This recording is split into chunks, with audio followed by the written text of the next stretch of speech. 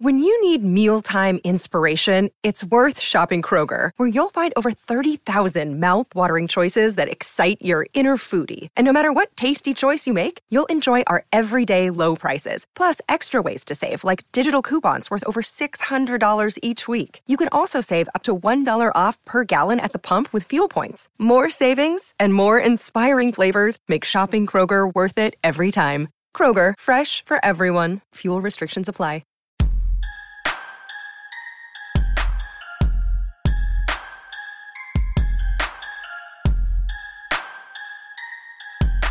Hello, everyone, and welcome to a Wednesday edition of the Orange and Brown Talk podcast. Dan Lobby with Mary Kay Cabot and Ashley Bastock as we are getting closer and closer to the NFL Combine next week in Indianapolis, kind of the unofficial start of the league's off season.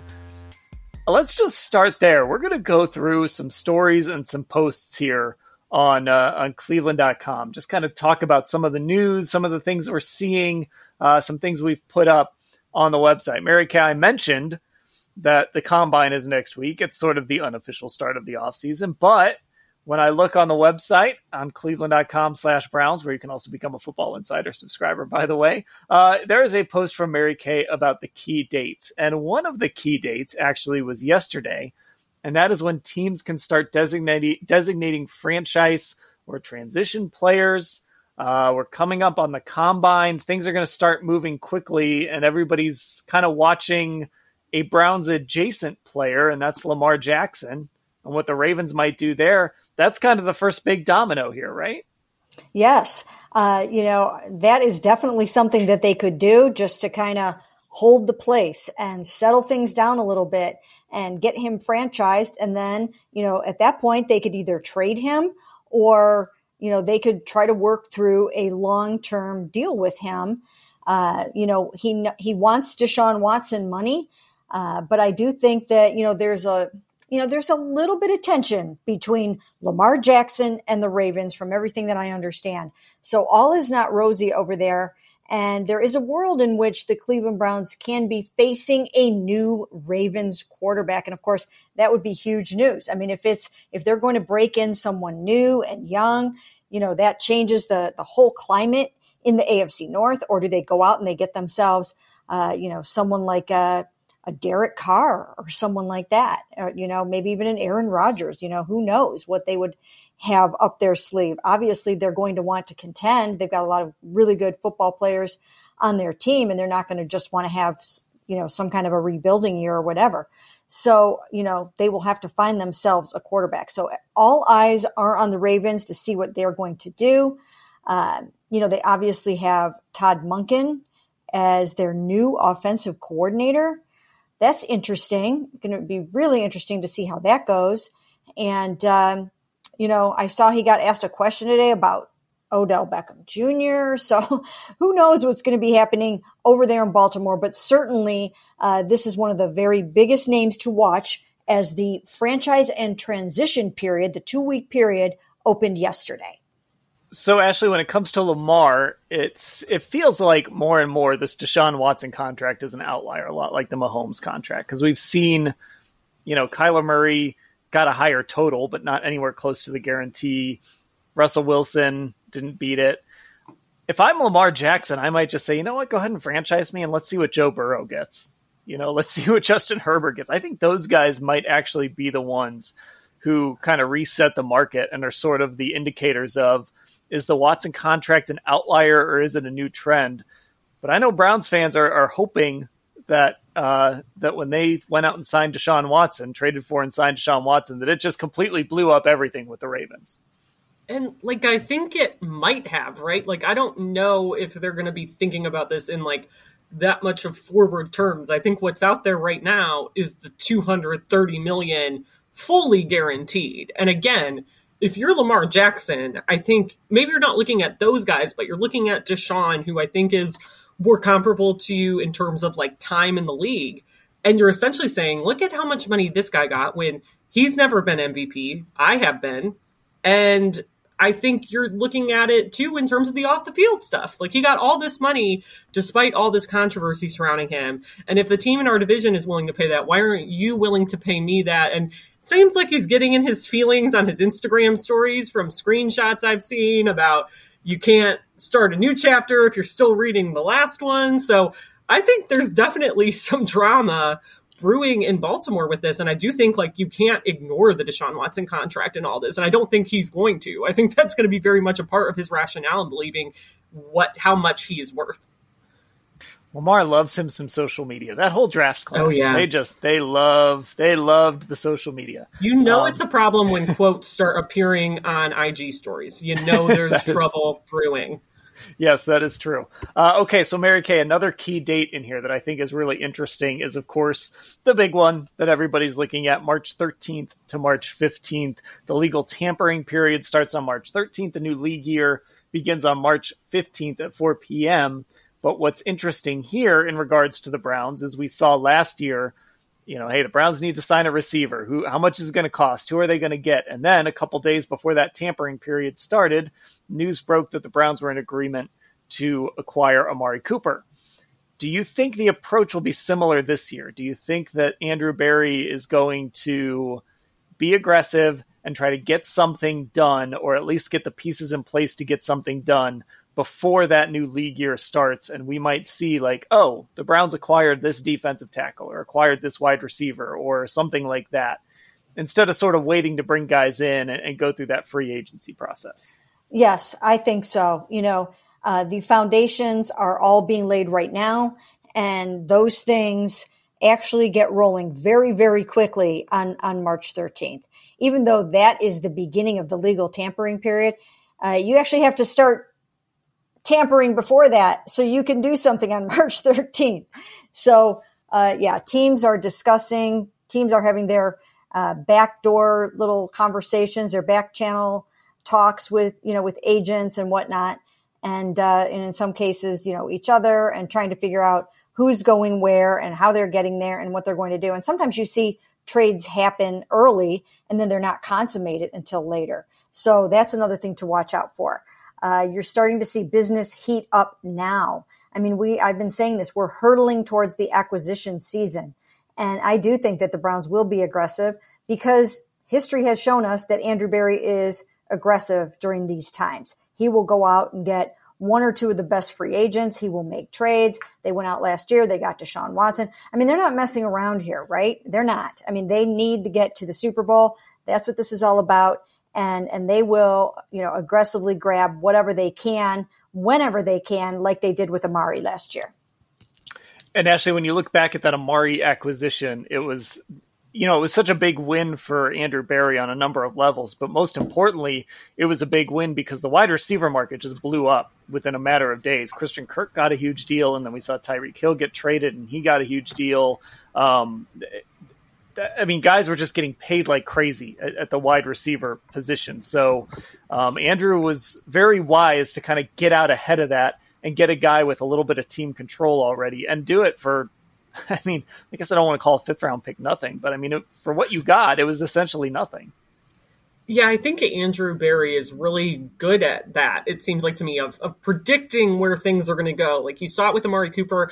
To some extent, you even saw it with them deciding to extend Denzel Ward when they did. Like, Jair Alexander got extended right after Denzel, I believe, and he, beat Denzel's contract. Like, I think Andrew Berry is very good at predicting those sort of things and making these kind of deals where they're, at a value to the Browns. And at the time, I remember last year, Mary Kay suggested maybe they'll go out and trade for Amari Cooper. And that wasn't really, I think, in the thought process of a lot of other analysts or fans, because everyone's just assuming you're going to take care of it in the draft. And then look what happened a week later. Obviously that first round pick is gone and you make the trade for Deshaun Watson. So I think he's very good at seeing not just one step ahead, but 2, 3, 4, 5 steps ahead sometimes with these deals, monetarily, and, how the dominoes are going to fall with the rest of their roster shaping in an off season.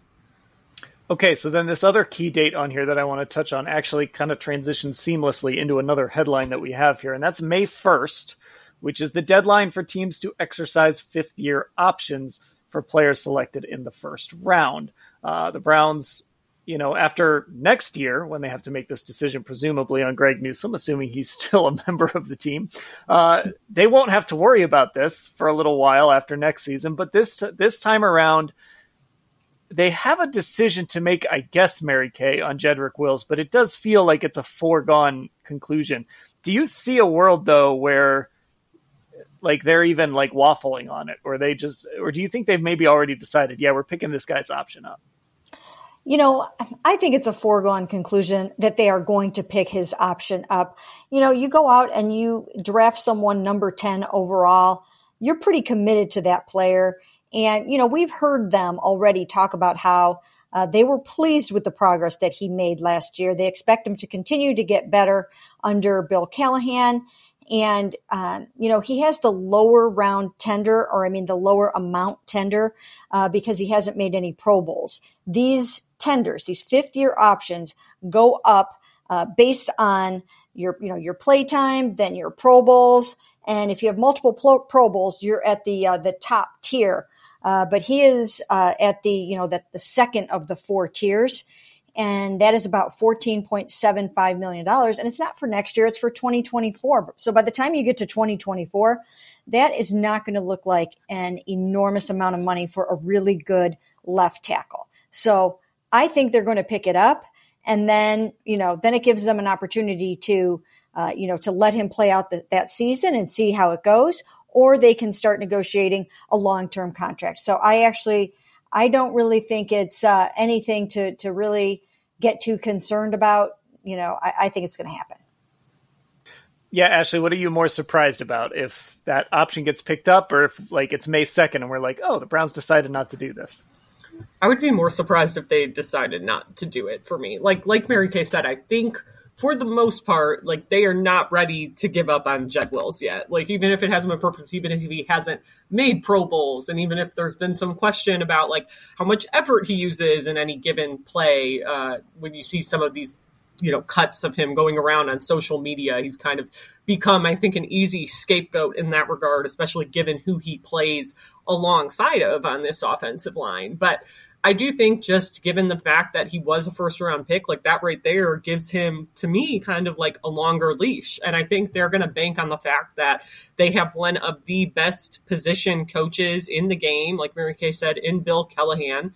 And I think they're hoping that goes a long way and that it can help him take the next step. And I think it's just kind of a way of, standing pat right now and not obviously making a huge decision to extend him. But I would be shocked if they don't pick up that option. Okay, so let's move on to another headline, and let's stay on Jed Wills a little bit here. I put up a story today, and it was actually part of our subscriber newsletter, ranking the Browns' 2020 draft picks. Looking back, and Andrew Berry made 7 draft picks in 2020. So I'm just going to give you guys the rankings, and you can tell me what you think. I had Donovan Peoples-Jones number 1. That felt like a no-brainer. I had Grant Delpit 2. Jedrick Wills 3, Harrison Bryant 4, Jordan Elliott 5, Jacob Phillips 6, and Nick Harris 7. So my top 4, again, DPJ, Grant Delpit, Jedrick Wills, Harrison Bryant. Mary Kay, did I get that about right? Is that how you would rank them, or would you make a change there with kind of how you'd rank the top of that draft? Yeah, you know what? I would have to actually give this a little bit of thought, but I think you're right on the money with that. I think that's about right. I don't know for sure if the team would rank it like this, because I think that they're a little bit higher on Jed Wills than some of us are, because I think in part we look at the PFF rankings and we, base some of our evaluation on that. And I think we all expect those to be a little bit higher for him. So let me interrupt you then. Do you think they would rank him above just Delpit, or do you think they would maybe even put him above DPJ? Because I had DPJ Delpit. I got to look here. I should know this off the top of my head. I had DPJ Delpit and Wills 1, 2, 3. Would they maybe put him 1?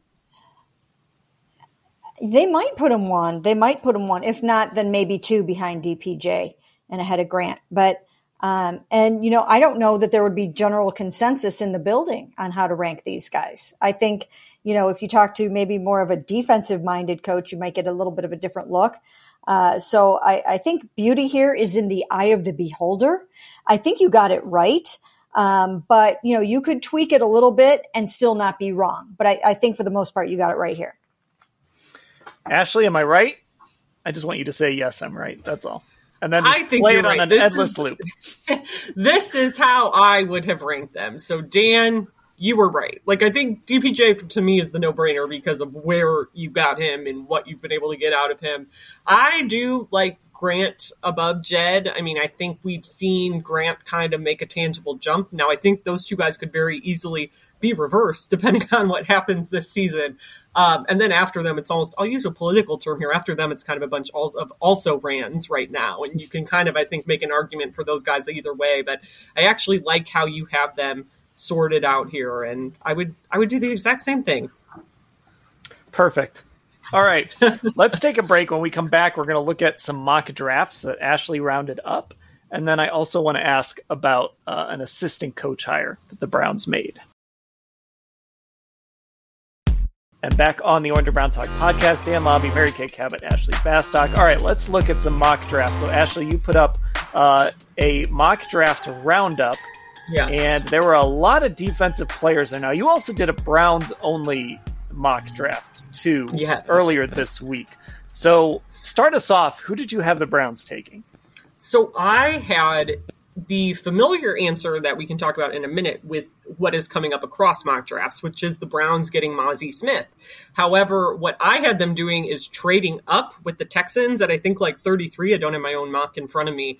And I forget everything I gave them. I gave them two or three later round picks this year, and I threw in like the 5th round for 2023 because PFF's mock draft simulator was being very finicky in terms of what it would accept for a trade. I was like doing all these different things, and it was like 80% likely to be accepted, 87% likely to be accepted, 90% likely to be accepted, and the simulator kept throwing off my results. But the reason I traded up to get Smith is because I really don't think he's going to be sticking around in the 40s for them in the 2nd round. I think he's an athletic freak, you know, the annual freaks list that always comes out. He was number 1 on that this year. He's big. He can, I think, rush the passer really well. I think as we get into the combine, he's going to rise. He got into a little bit of legal trouble this year, but that's actually going to be wiped from his record, and it seems like it's over and done with. He avoided a felony weapons charge, which was what he was originally looking at. So I just think that guy, if they're going to want to get him, that they're going to have to trade up to get him. And I don't know that they would be willing to do that. It's what I would do because I think they desperately need defensive tackle. And I like Mary Kay's idea of kind of filling receiver in the free agent market. But as I looked at other mock drafts, Mazi Smith was the popular name. I think people are maybe going to get away with that as he starts rising after the combine next week. But across the board, the multi-round mocks that I found, basically everyone has them taking somebody for the front of this defense, whether it's an edge rusher or an interior D lineman. So, Mary Kay, with Andrew Berry, I think at times he's really predictable. And then at times it's like, oh, that came out of nowhere. Like Jed Wills, right? When they went left tackle at number 10, I think we all assumed when they decided not to listen to you and trade for Trent Williams, we all just knew, okay, they're going to go left tackle at 10. Greg Newsome became a pretty, I don't want to say obvious. It wasn't like a gimme, but he seemed like a guy they liked. You know, JOK was kind of getting linked to them too a little bit. And then last year, it was sort of like, oh, they could have had any number of receivers at 44. Instead, they traded down and took a cornerback as their first pick. At the same time, they did take a kicker early in the 4th round. So I can't figure Andrew Berry out.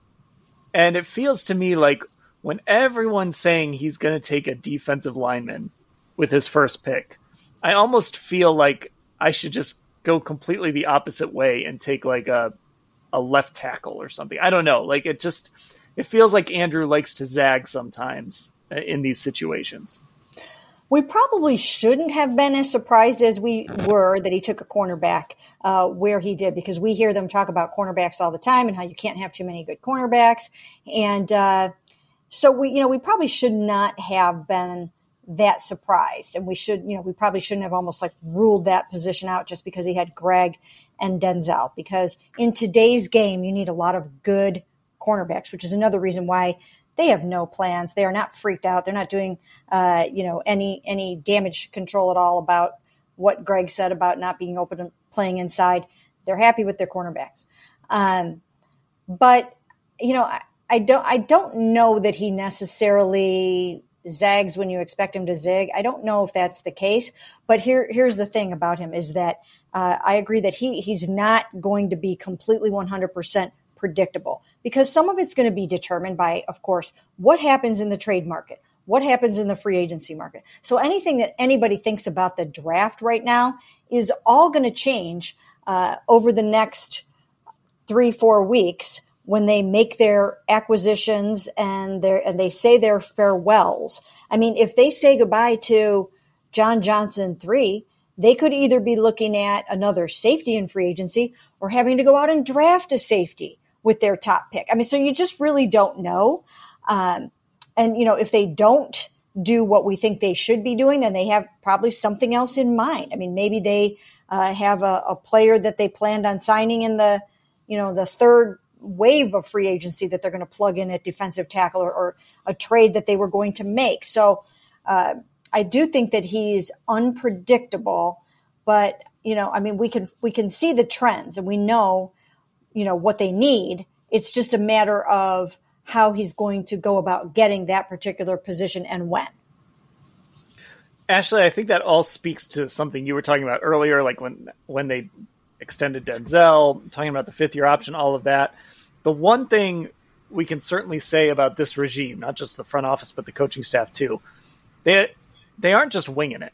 There have certainly been front offices and coaching staffs where it at least feels like they're just kind of out here winging it. Mary Kay just sort of laid it all out. They're going to have a plan for what they want to do, even if something crazy happens and they do just take the best player available in the second round and it maybe isn't a great fit as we see it. And I think what I've learned from even just covering one draft with this regime last year is, like, it seems to me if there's a guy they really like, they're willing to take him. But if the guys they really like are all gone, then they'd be willing to do something like trade down at this point, given where they are and the assets they have. And I think that's why, point blank last year, they essentially said, like, some of these other guys we were looking at were gone. So we traded that pick down and, you essentially turn it into extra later round picks, and that helps you get Cade York. So I do think so much of what they do, for better and for worse, like we kind of talked about with Anthony Schwartz, right, where it was a case of them maybe falling in love or becoming enamored with the wrong things. I think there are certain guys they become enamored with, and if those guys are gone, they go to what's my plan B and how can I make the most out of that plan B? That's my biggest takeaway from going through one draft with these guys. Okay, so here's the other headline I wanted to talk about, and that was a coaching hire that the Browns are going to make, and that is a new safeties coach. Ephraim Banda, who comes from the college ranks, has been a defensive coordinator at the college level, now moving up to the pro level to coach safeties. 41 years old. Mary Kay, this feels like such a Browns hire. 41 years old, a guy that walked onto his college, a college football program that was just starting when he was 25 years old, 26 years old, has just had a passion for getting into coaching and getting into football and saw that as his path. I don't know what Jim Schwartz necessarily looks for in assistant coaches. This felt like a very Cleveland Browns on brand hire, though, for what this front office wants to do. Is you kind of did just preliminary research into him. Did you kind of get that feeling too? Yeah, well, I've actually talked to him on the phone before, which I forgot about. Back when the Browns drafted Sheldrick Redwine, a safety out of Miami, Ephraim Banda had coached him at Miami, was his position coach there. So I've talked to him on the phone, and that particular story was about how Sean, he had looked up to Sean Taylor, the great, late safety out of Miami. And I talked to Sean's dad, Pete, and they took Sheldrick Redwine under their wing. And I'd have to go back and refresh my memory on the story, but I did end up talking to Ephraim for that story. And it's funny when you go back and look at some of those things, because I remember like years before the Browns hired Todd Monken, I had interviewed him for a story, 7 years before that, about a receiver. So it's kind of weird to look back and be like, oh, I've talked to that guy. But even just in looking at pictures of him and reading a little bit about him, he just seems like one of those high energy, passionate guys. And I think there's something to be said for that. I think they needed a few more of those kind of like really young, run through a wall or run down the sidelines, with your guys kind of a guy. That's the kind of guy that this coach seems like to me.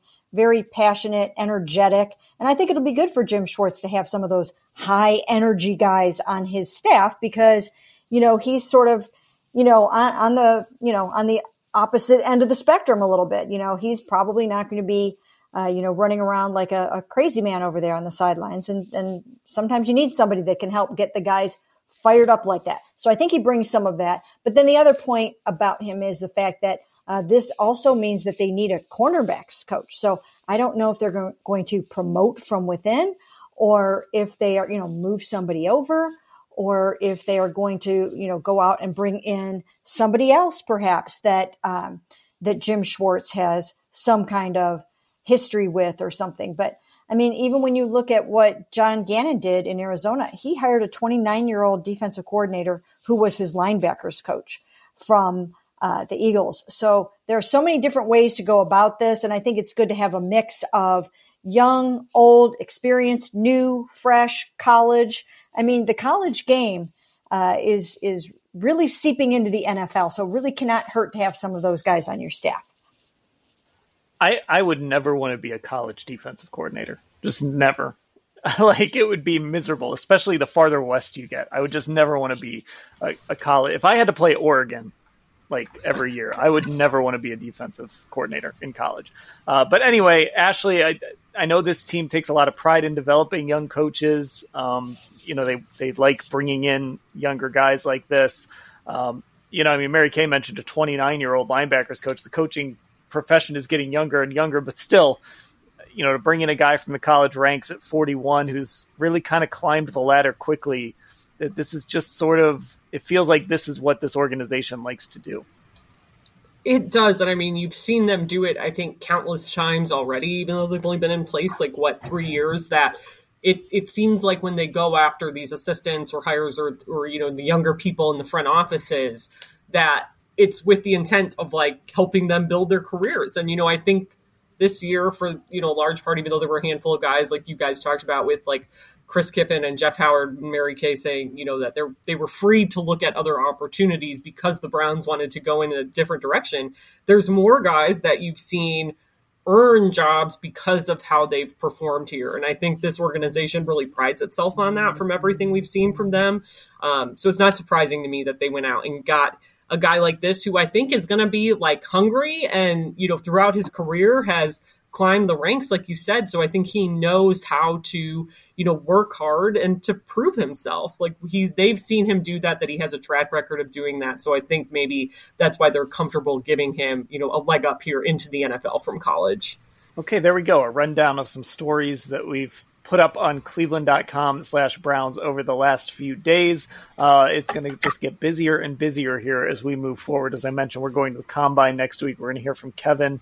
We're going to hear from Andrew. I know Mary Kay is going to be working I guess not working the phones, because you're going to see all these people in person, Mary Kay. I guess just working I don't know. She's going to be talking to a lot of people in Indianapolis. That's what I tell the truth, Dan. You can say it. I'm going to be working the bars. That's what you do. You work the bars. Yes. Okay. All right. I didn't want to say something that somebody was going to take out of context or something. So, but anyway, we'll have a lot of news coming out of Indianapolis, and then of course leading up to the start of the new league year, which just keeps getting closer and closer as we move along. So that'll do it for this edition of the Orange and Brown Talk podcast. And because of all that, make sure you're a Football Insider subscriber, because a lot of it will get texted out. You'll want to be a part of that. Just cleveland.com/Browns, the blue banner at the top of the page there. Mary Kay and Ashley, I will talk to both of you later.